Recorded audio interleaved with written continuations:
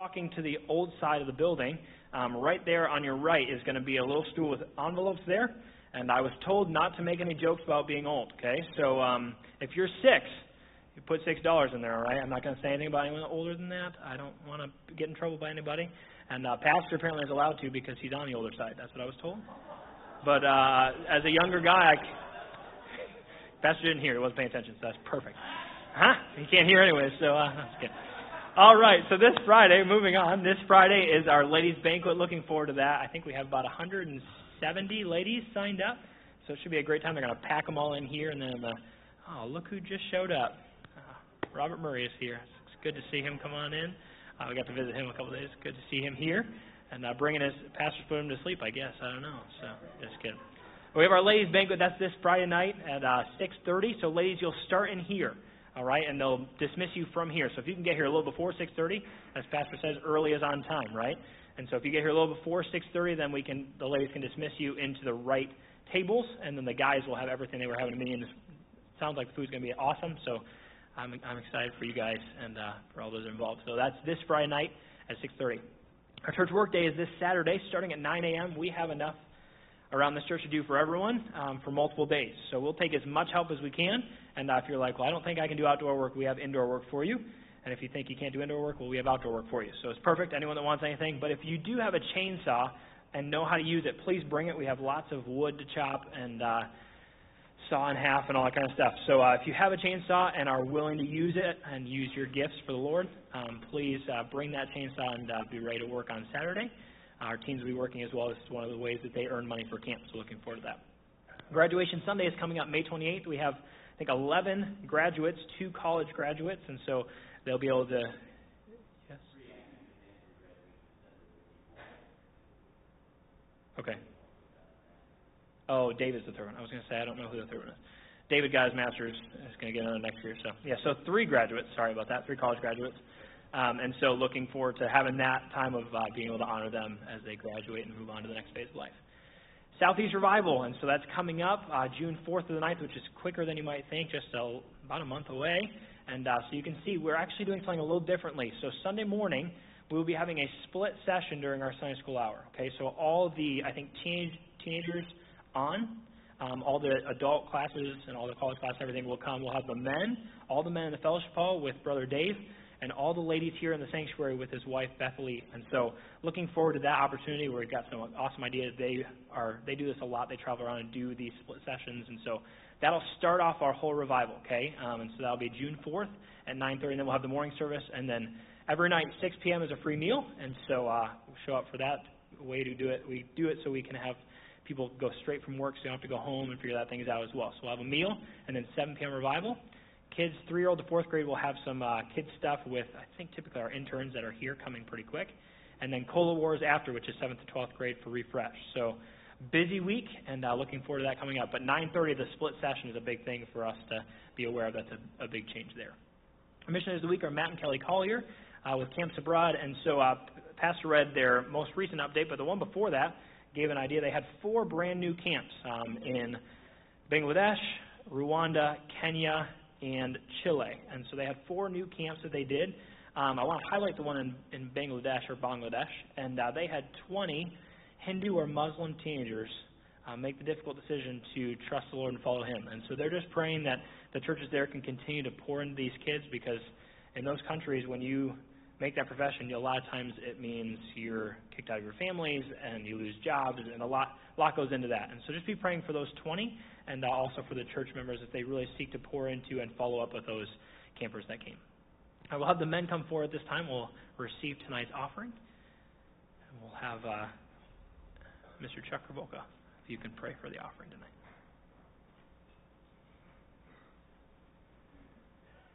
Dear Heavenly Father, we thank you for the opportunity to be here tonight and fellowship together and worship you together. Do thank you for our missionaries, for their sacrifice and their dedication to you. Pray for the Colliers specifically this evening, that you'll bless them in their ministry. Thank you for the opportunity they've had to minister, reach young people for you. Pray that you'll continue to bless there. Bless this offering as we take it and use it to further this ministry. In Jesus' name we pray. Amen.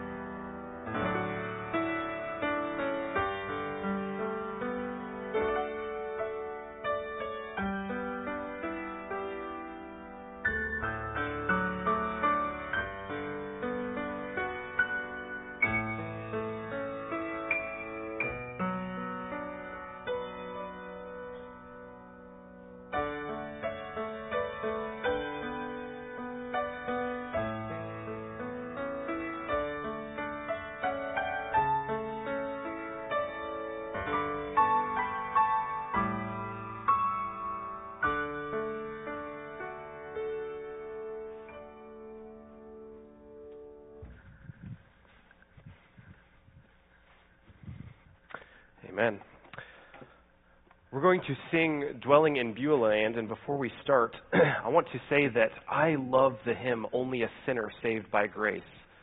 But we need to recognize that that is not where we stay in Jesus. I'm going to read the verses that are what this song is about, Dwelling in Beulah Land, and I want you to listen for what God calls us as believers. Isaiah 62:3, Thou shalt be a crown of glory in the hand of the Lord, and a royal diadem in the hand of God.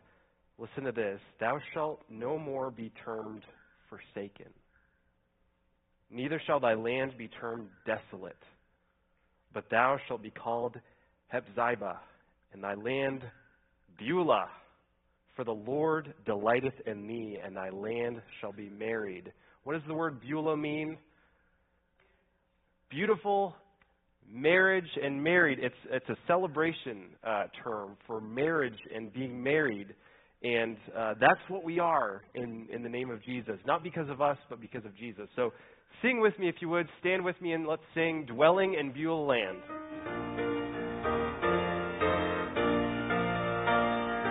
Far away the noise of strife upon my ear is falling.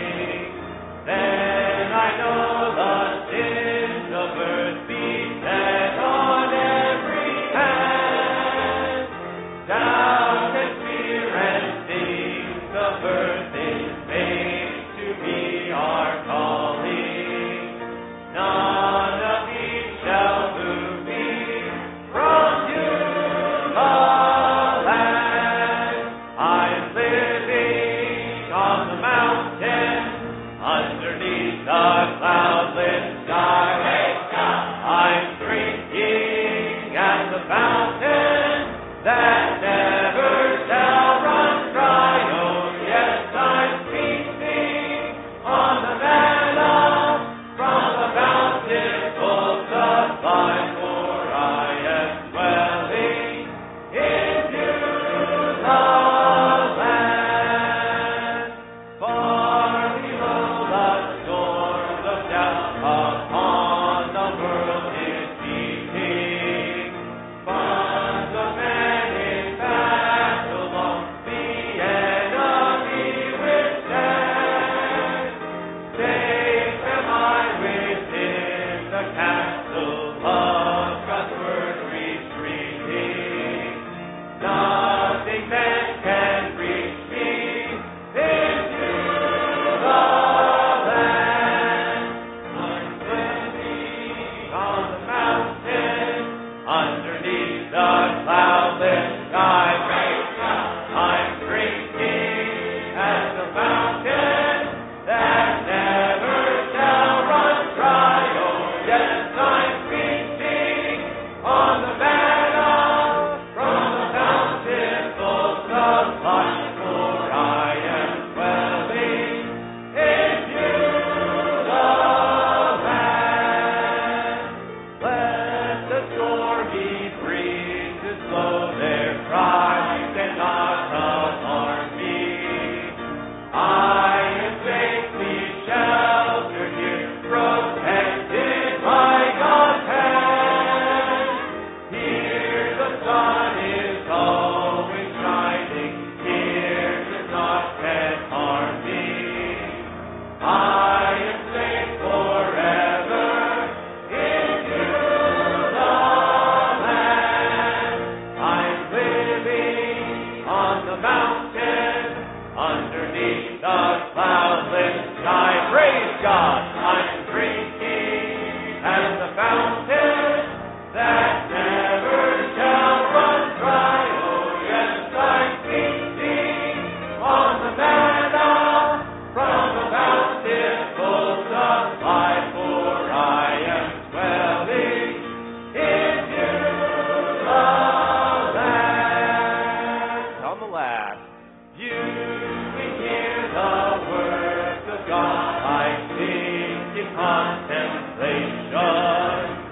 Hearing now His blessed voice, I see the way He led, dwelling in the spirit.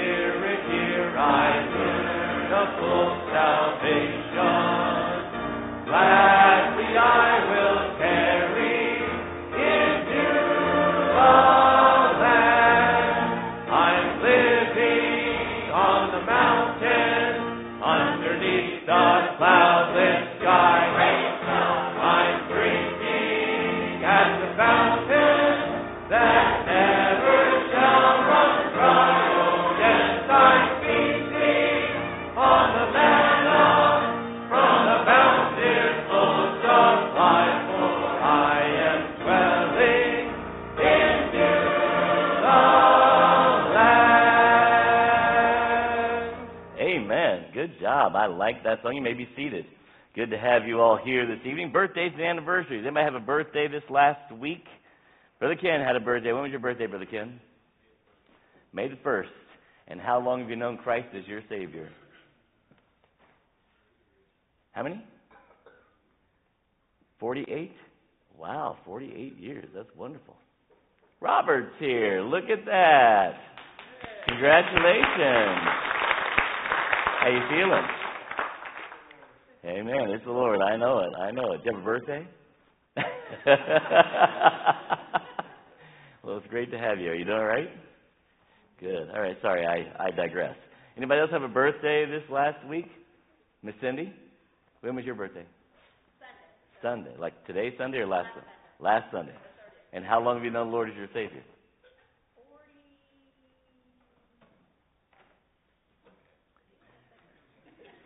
years. Well, yeah, you're almost old as Brother Ken. 44 years. All right. Isaac Green. When was your birthday, Isaac? Today. How old are you? 15. And how long have you known the Lord as your Savior? 6 or 7 years, someplace in there? Amen. All right. Who else? Oh, Miss Leah's like, okay, I may as well do this because Rick's not going to let me get by. When was your birthday, Miss Leah? Today. Happy birthday to you. And how long have you known the Lord as your Savior? Since you was 9. Yes, so 10 years. That's what she told me to say anyway. That's her story, and she's anybody else have a birthday? How about anniversaries? Anybody have an anniversary this last week? No anniversaries? Big time for birthdays? No anniversaries. Let's sing happy birthday to these young people. Happy birthday to you. Happy birthday to you. Happy birthday, God bless you. Happy birthday to you. Come on up, Mr. Johnson. Have a seat. We'll start our interview. I'm just kidding. I feel like we're a contemporary church here. We got to. For those of the congregation which are able, please stand for the reading of sacred scripture. Book of Joshua, chapter 2. And Joshua, the son of Nun, sent out of Shittim 2 men to spy secretly, saying, Go view the land, even Jericho. And they went, and came into an harlot's house named Rahab, and lodged there.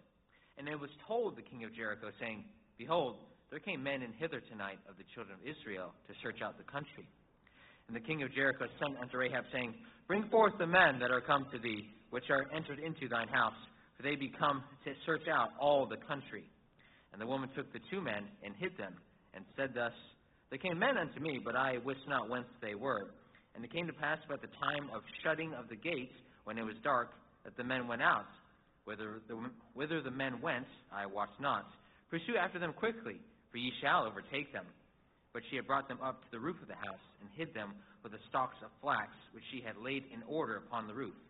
And the men pursued after them the way to Jordan unto the fords, and as soon as they which pursued after them were gone out, they shut the gate. And before they were laid down, she came up unto them upon the roof, and she said unto the men, I know that the Lord hath given you the land, and that your terror is fallen upon us, and that all the inhabitants of the land faint because of you. For you have heard how the Lord dried up the water of the Red Sea for you when ye came out of Egypt, and what ye did unto the 2 kings of the Amorites that were on the other side Jordan, Sihon and Og, whom ye utterly destroyed. And as soon as we heard these things, our hearts did melt. Neither did there remain any more courage in any man because of you. For the Lord your God, he is God in heaven above and in earth beneath. May the Lord prosper his word, whereto he sent it. You may be seated.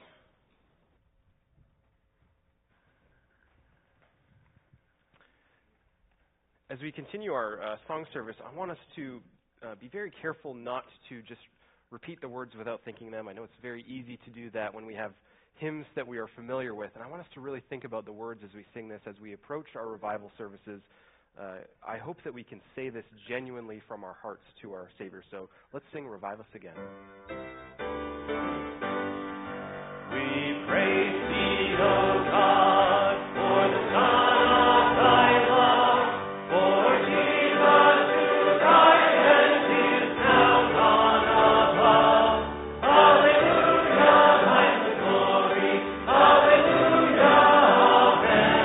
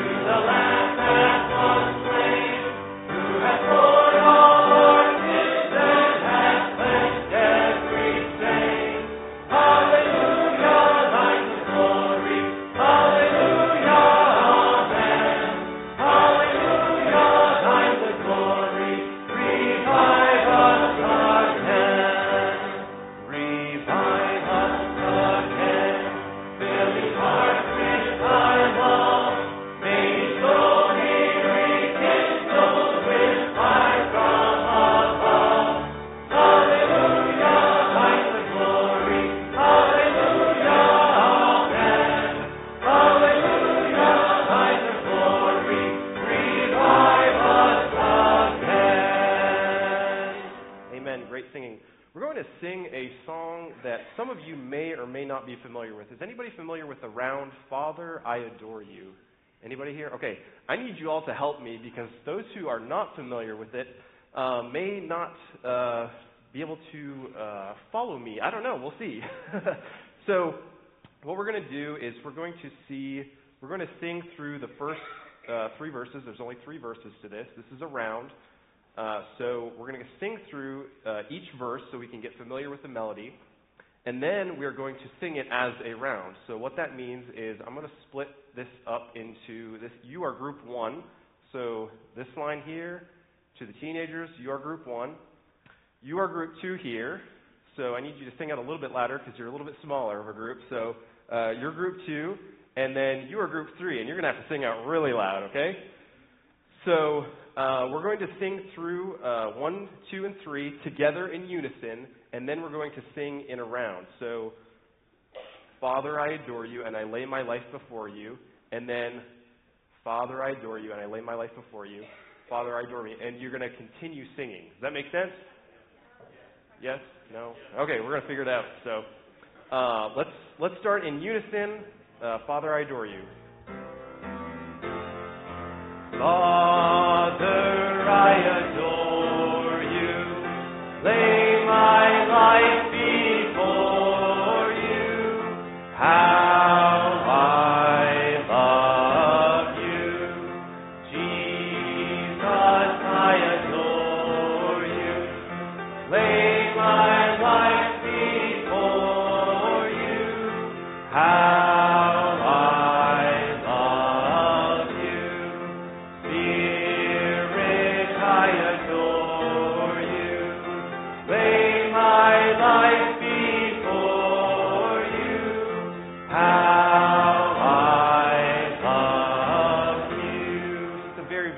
melody that we should all be able to get. So I'll do my best to lead, and we're gonna see how this goes. So let's start with group 1. Here we go.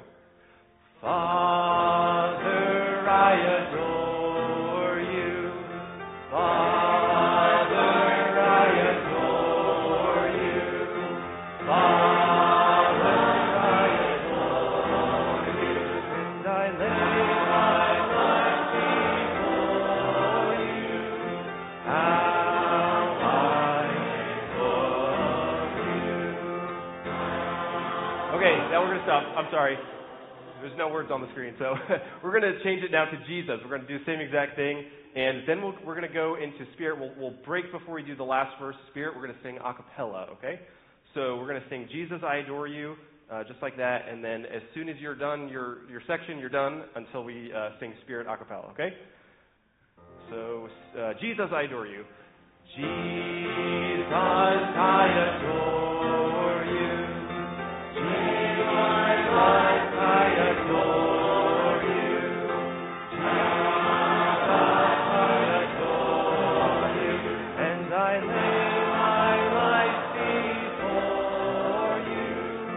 How I love you. Okay, a cappella, let's all stand, and we're going to sing Spirit, I adore you. Spirit, I adore you.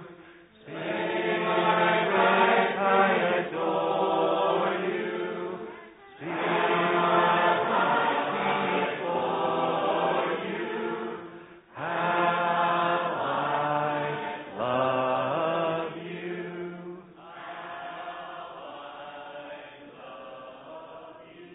Amen. Thank you for doing that with me. That was beautiful, beautiful. Now we're going to sing our hymn of the month, I Am Weak, But You Are Strong.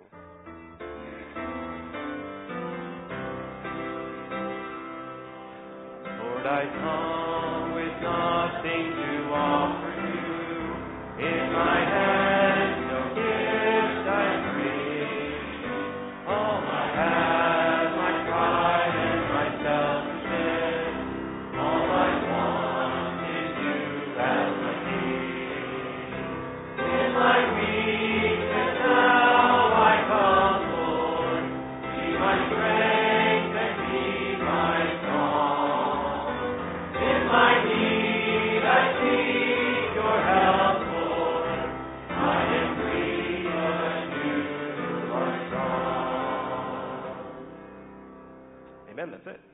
Thank you. You may be seated. Amen.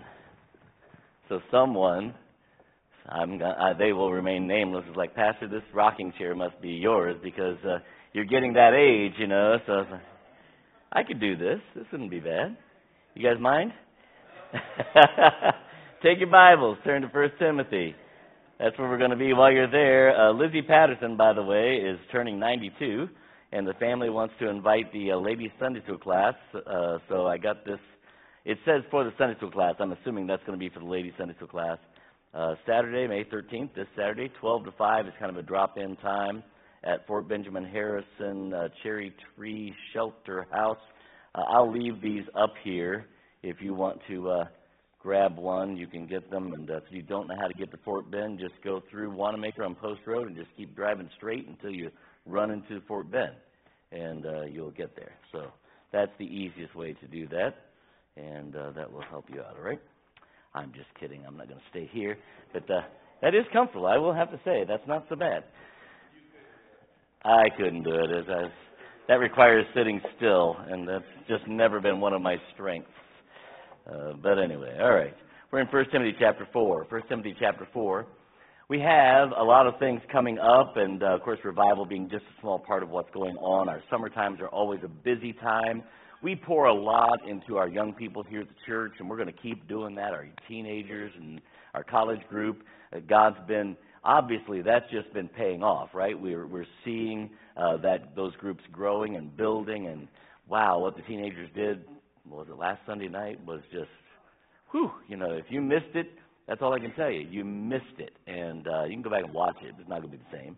And, you know, it's just, what a joy it is to watch the Lord work. And so we also then bring in interns. Their names, by the way, so you can start getting accustomed to them. Caleb Allen, Grant Sparks, and Drew Hester.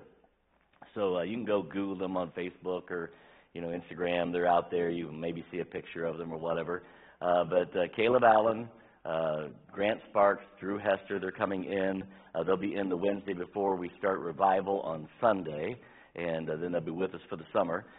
And sometimes we get, you know, why do we do all of this? You know, that's a real question. Why do we? Because I'm just telling you, I mean, we are talking about tens of thousands of dollars we pour into College Group Down. I mean, tens of thousands of dollars. And it's a lot. And having said that, there's a good reason for it.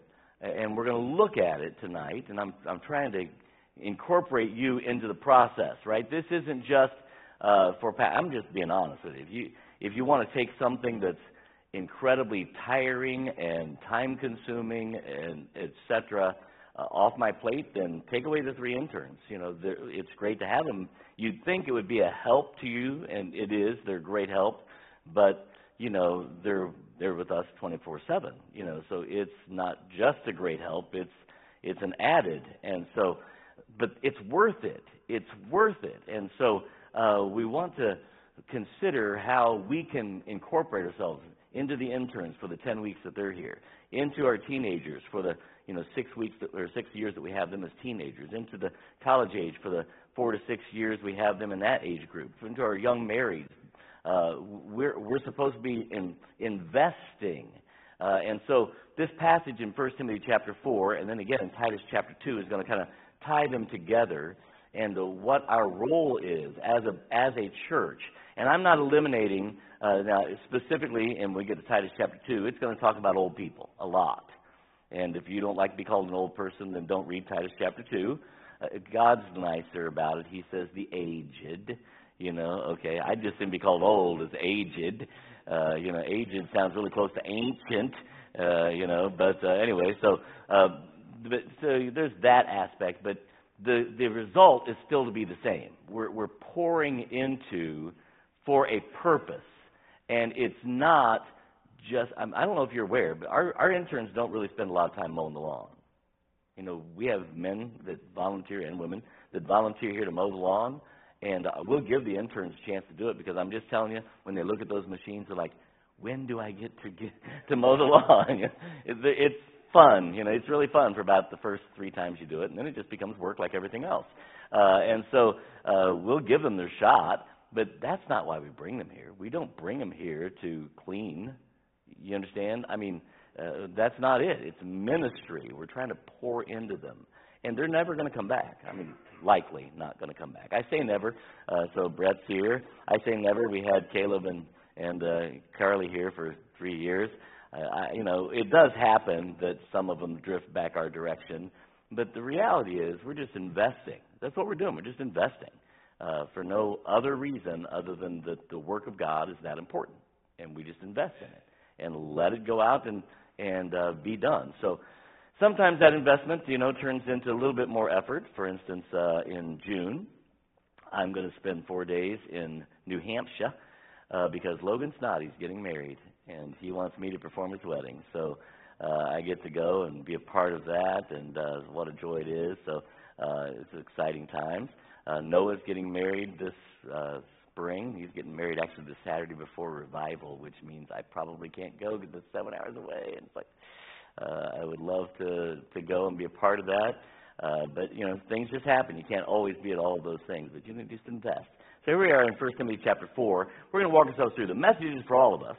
It's for all of us. It talks about young people here for a moment, but it's for all of us. It says, the verse. It says, verse 12, let no man despise thy youth. All right, teenagers, listen up. College-age kids, listen up. This is you. You are in that youth category. And by definition in the Bible, youth is about 13 to 28. Right? In the Scripture, it covers a pretty broad gamut. It's really talking about people who are going through puberty up until the time that they're entering into they're building their own household. That's the definition of youth. And so that incorporates a lot of people. So definitely this Scripture is written to you directly. This is God Himself, not your pastor. This is God telling you something for you.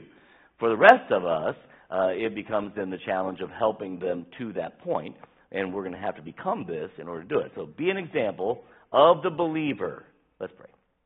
Father, we ask that you would help us as we look at this passage of Scripture to be willing to become the example that you've called us to be.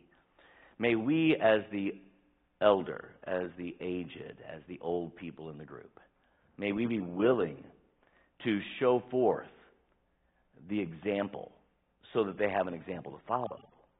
And then may they be willing to become that example to their generation and to the generations to come. And Father, we will thank and praise you in Jesus' name we pray. Amen. And then the Bible begins a list.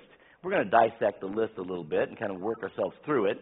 And then we're going to finish by looking at Titus chapter 2 and show you how it all fits together. And I bring the interns in because you're only going to have 10 weeks to get that to happen. And getting to know the interns is not always easy. So we started a process, ladies. Are you ready? Because you got a part to do in the interns. Just real quickly, this has nothing to do with the message. But when Brett became our intern, what year was that, Pastor Brett? 2017. So back in 2017, Brett becomes our intern, and we go to Wendy's. We go to Wendy's, and lo and behold, the Mackeys are in there, and both of them, Mr. and Mrs. And so we introduced them, and blah, blah, they're eating at Wendy's, and introduced Brett. And so we're getting ready to leave, and Miss Martha looks at Brett and says, and asks Brett to kiss him on the cheek. Now, Miss Martha's in her 80s at that point, so she can get by with that. And so, you had to see Brett turn every shade of red in the book, as he's like, what have I gotten myself into? Then we introduce him to Miss Patty, and Miss Patty claims to be his girlfriend. His mom and dad come to visit, and Miss Patty says, I don't know if you know, but your son is liking an 80-year-old woman. And so they're like, what's going on? So we started then. The next year, I said, as our interns were coming in, I want you to do something. So I lined up Miss Martha, Miss Patty. I had these ladies all lined up. I said, I'm going to introduce them, and when you go to meet them, I want you to hug and kiss them. And they did. I had about 7 ladies, and all of them, and these interns. Oh, it was so much fun. It's great to watch the interns like, whoa, because if you don't know people, that's a big deal, right? We're talking about pre-COVID. Now, of course, everybody's doing that with a mask on. It takes away the fun. But But anyway, it's because to get to know these kids in 10 weeks is going to be you working to do it. But the reality is, we're wanting them to rub elbows with you more than the other way around. You understand? It's our opportunity to impact them. And in order for that to happen, we've got to take some time to get to know them. We have to be that example, and then show them, lead them into being the example of the believer. So it says, in word. And this isn't anything hard, but defining this, using the Strong's Concordance, something said, something thought, a topic, the way you reason, or your motive. All of that is incorporated. And being an example, why I'm saying something matters as much as what I am saying. Do you see how this works? My motivation for why I... So what would be a different motivation besides godly for saying something? Say it again? Personal gain, right? What can this person do for me, right? So that, by the way, that kind of reflects us back to Proverbs, where it talks about flattering, right? Flattering is just that. You're trying to get something from someone, and flattering is not a biblical way to speak, to use our words. So why we're saying something, our motivation, the topics that we bring up are important, right? We ought not to be... I mean, these kids are having a tough time already living for Jesus in this world. It doesn't help when the people who they're following, the people who they're trying to emulate, are bringing up topics that don't fit within that category, right? I mean, we ought to watch what we're saying. We need to be an example of the believer in word. It matters how we go about saying something. It matters how we reason, how we think things through and lead a conversation. That's what we're supposed to do. So as these young people are here in our lives, and God has granted us the privilege of impacting them, our role as a body of believers is to help them in this sense, to help guide their word so that they become an example of the believer in word. Now, I'm going to tell you honestly, as you look through this passage and through the passage in Titus, there's an assumption that the elders have already figured this out. Do you understand? There's an assumption that those of us who have been saved for a while ought to already know how to talk. But maybe we don't. So the challenge then becomes, we need to be an example of the believer so that we can lead the young people into what it looks like to be an example of the believer. Then we go, in conversation. And what's a good word to say conversation?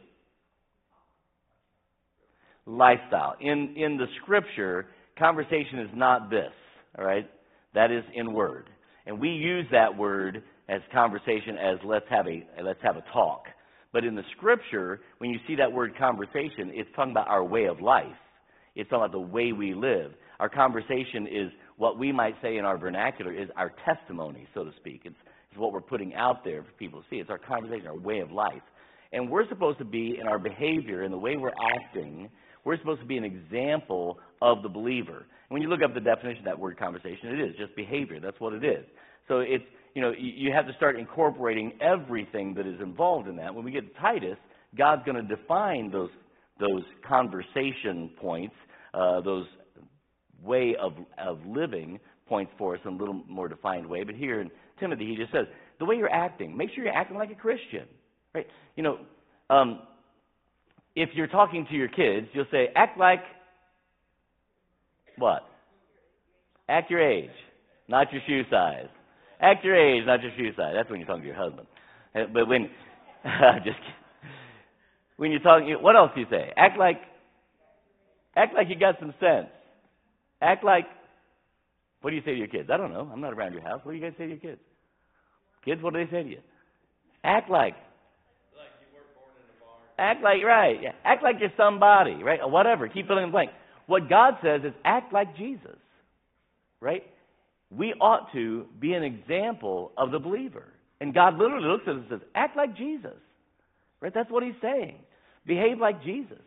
I mean, how are we going to turn the world upside down if we are being like the world? We got to, at some point, make a difference here, and we want to pass that along, not in like this burden of responsibility to dump on the next generation, but to show them the joy in serving Jesus, as the song would say. Right? There's joy in serving Jesus, and act like Christ. We sing a song. It's just like Jesus to roll the clouds. You guys know that song? And so, you know, I don't lead the singing much anymore, but back when I used to lead the singing quite a bit, if I was singing that song, what would I do every time? Stop. And what would I stop to do? Tell me something that's just like Jesus to do.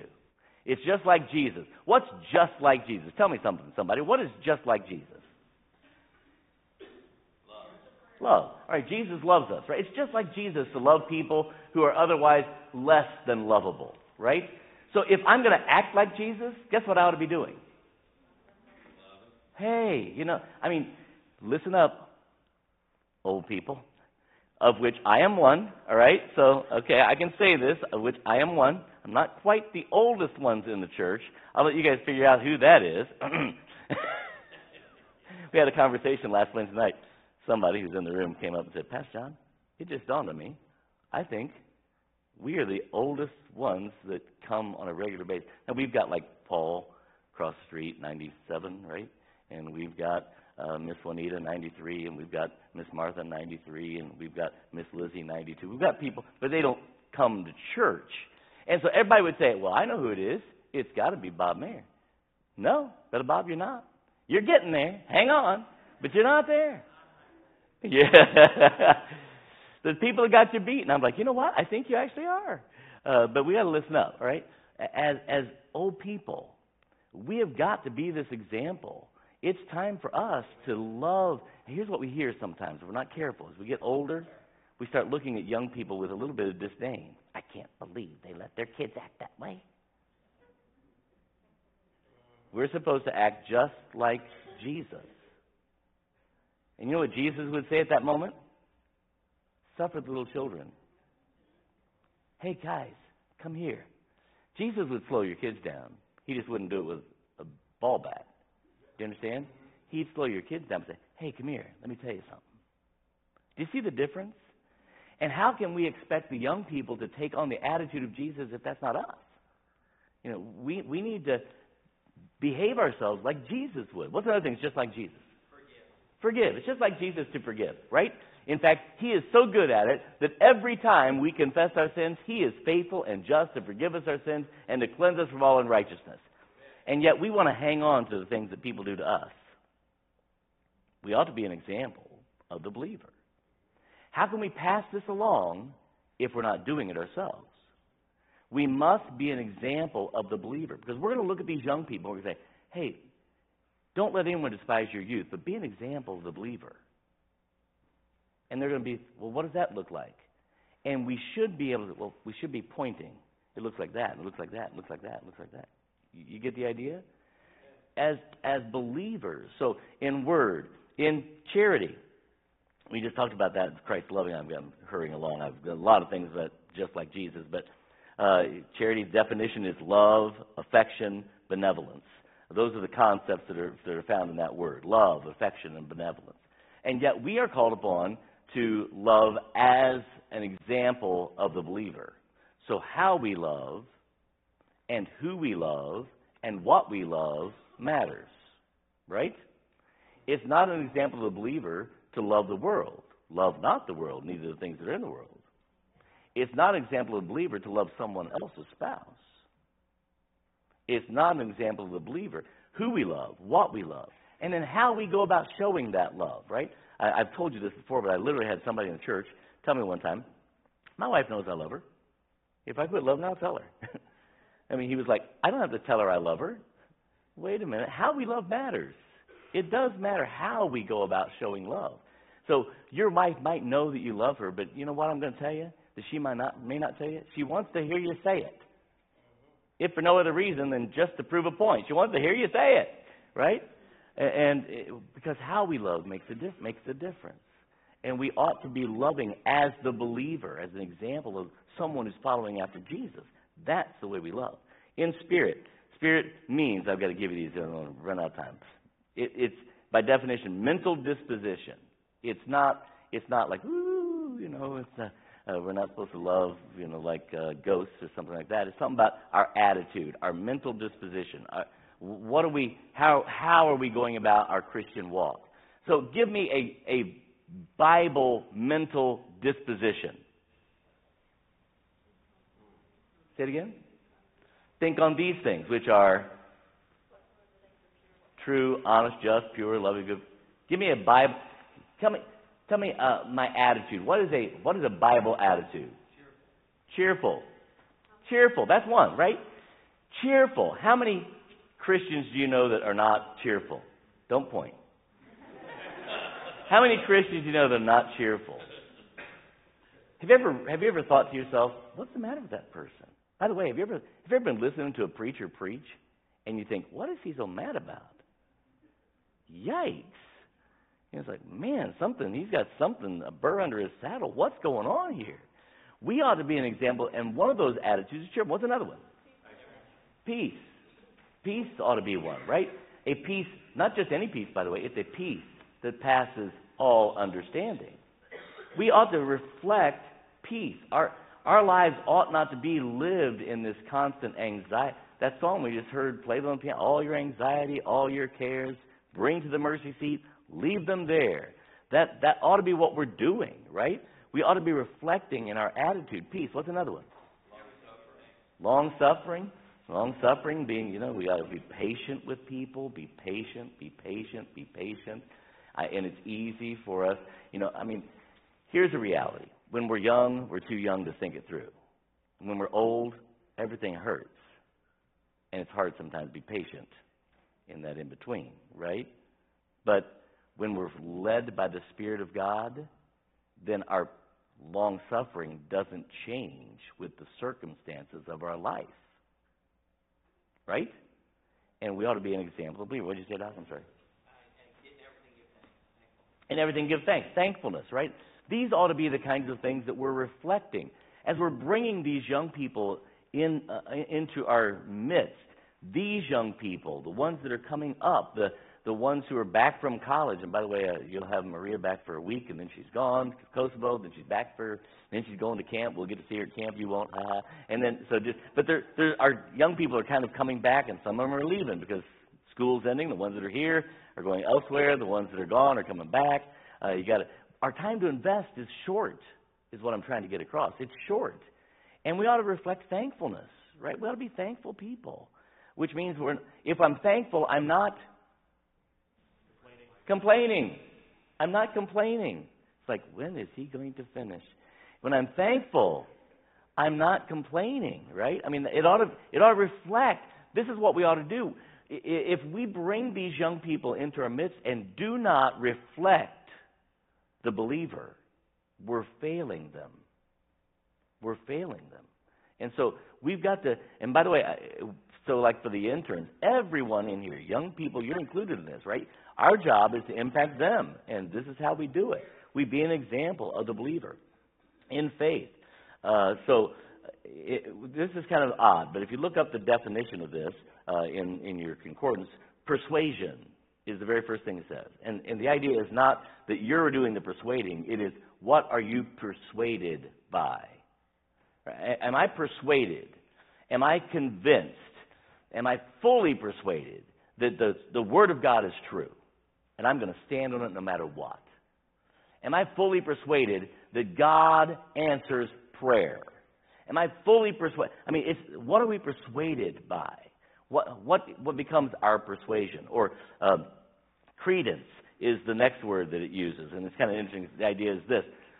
What do you count as credible? Is the Bible more credible than Fox News to you? What's credible to you? If a scientist stands up and says this, but the Word of God says this, which do you hold to? Because that's our credible. That's what we're counting as credible. So we're supposed to be an example of the believer in the way that we are exercising our faith, in how we are persuaded. Can someone sit down with a Bible verse and persuade you to go a direction because this is what thus saith the Lord? You know, in Bible counseling, we talked about this on Wednesday nights here a few weeks back.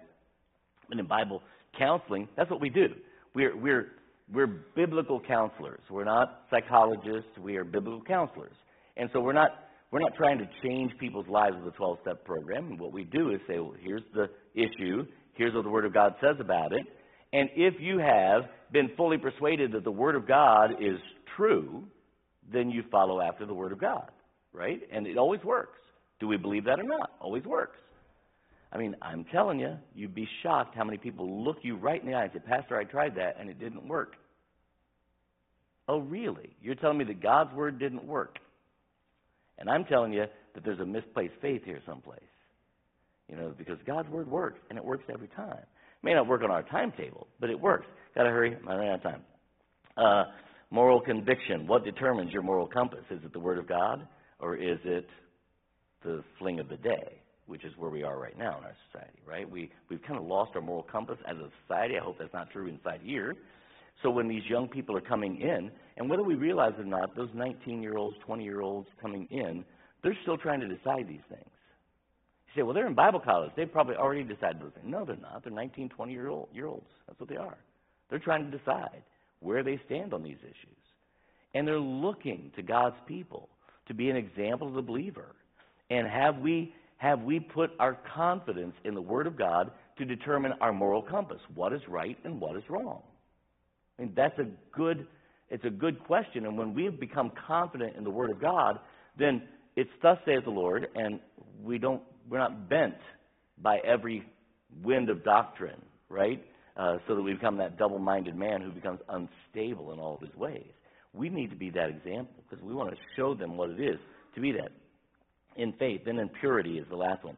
Cleanliness, chastity, purity. It's the big battle of it's always been the big battle for guys. Just always has been.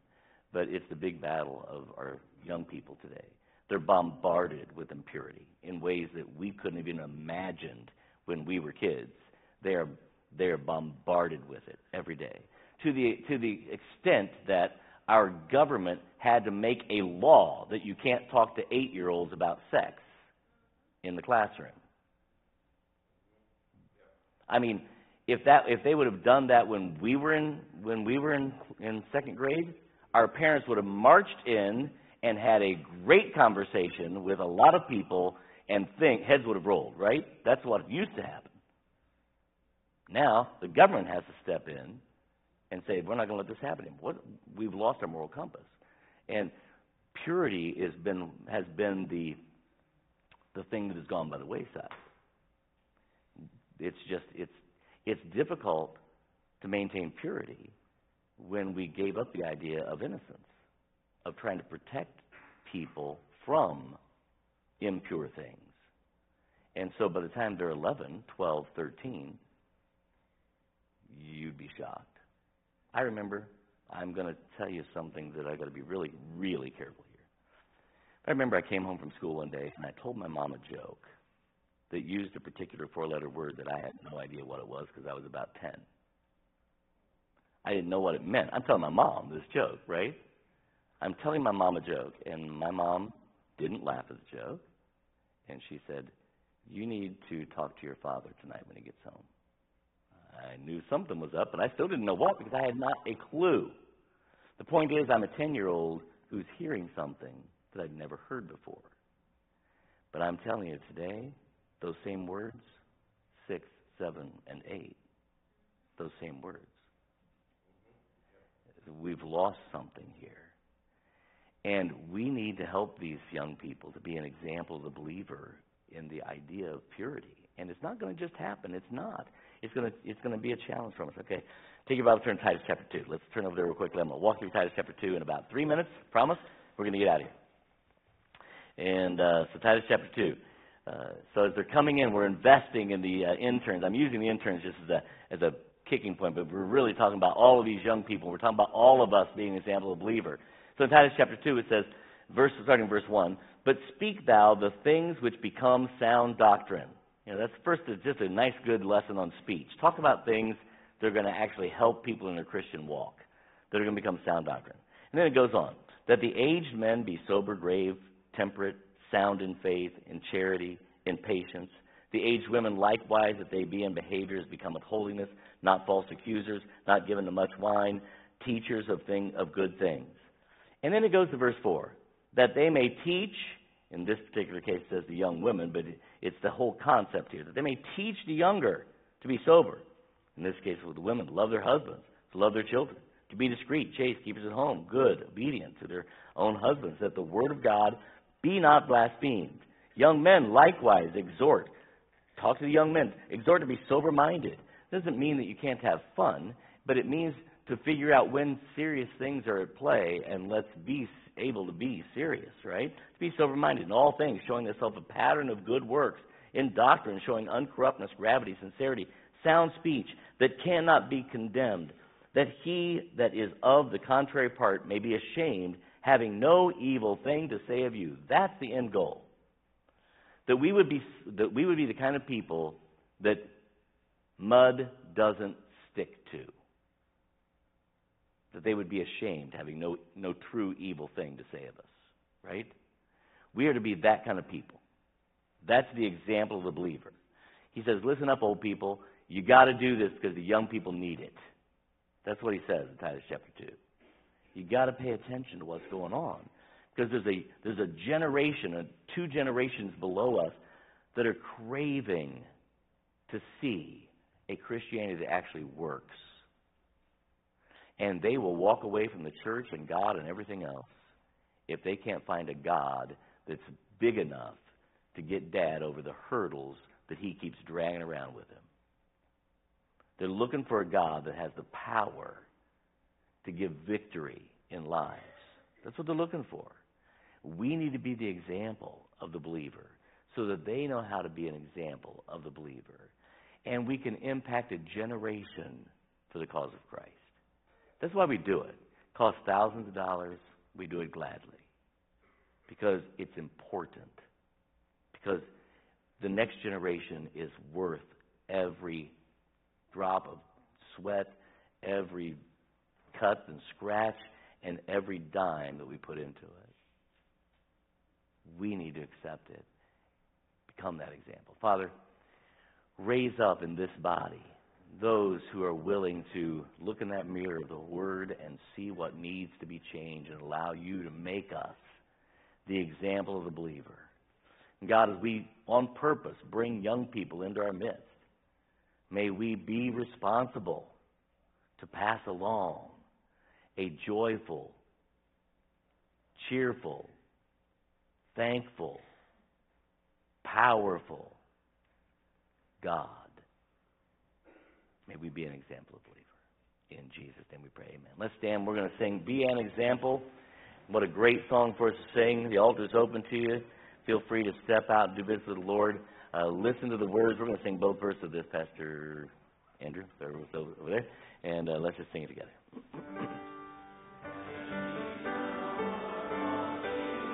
The footsteps that we take, many soon will follow in the choices that we make. So let us then be faithful to be what we should be, and be a good example they can clearly see. Be an example, the believer, in word and in conduct. Be steadfast in love, in faith, in purity of life. For those behind us, let us stand within the gap and make a difference in their lives. Be an example to follow Christ. Let us then be watching the weary day by day, looking to encourage and to lead them in the way, to run the race with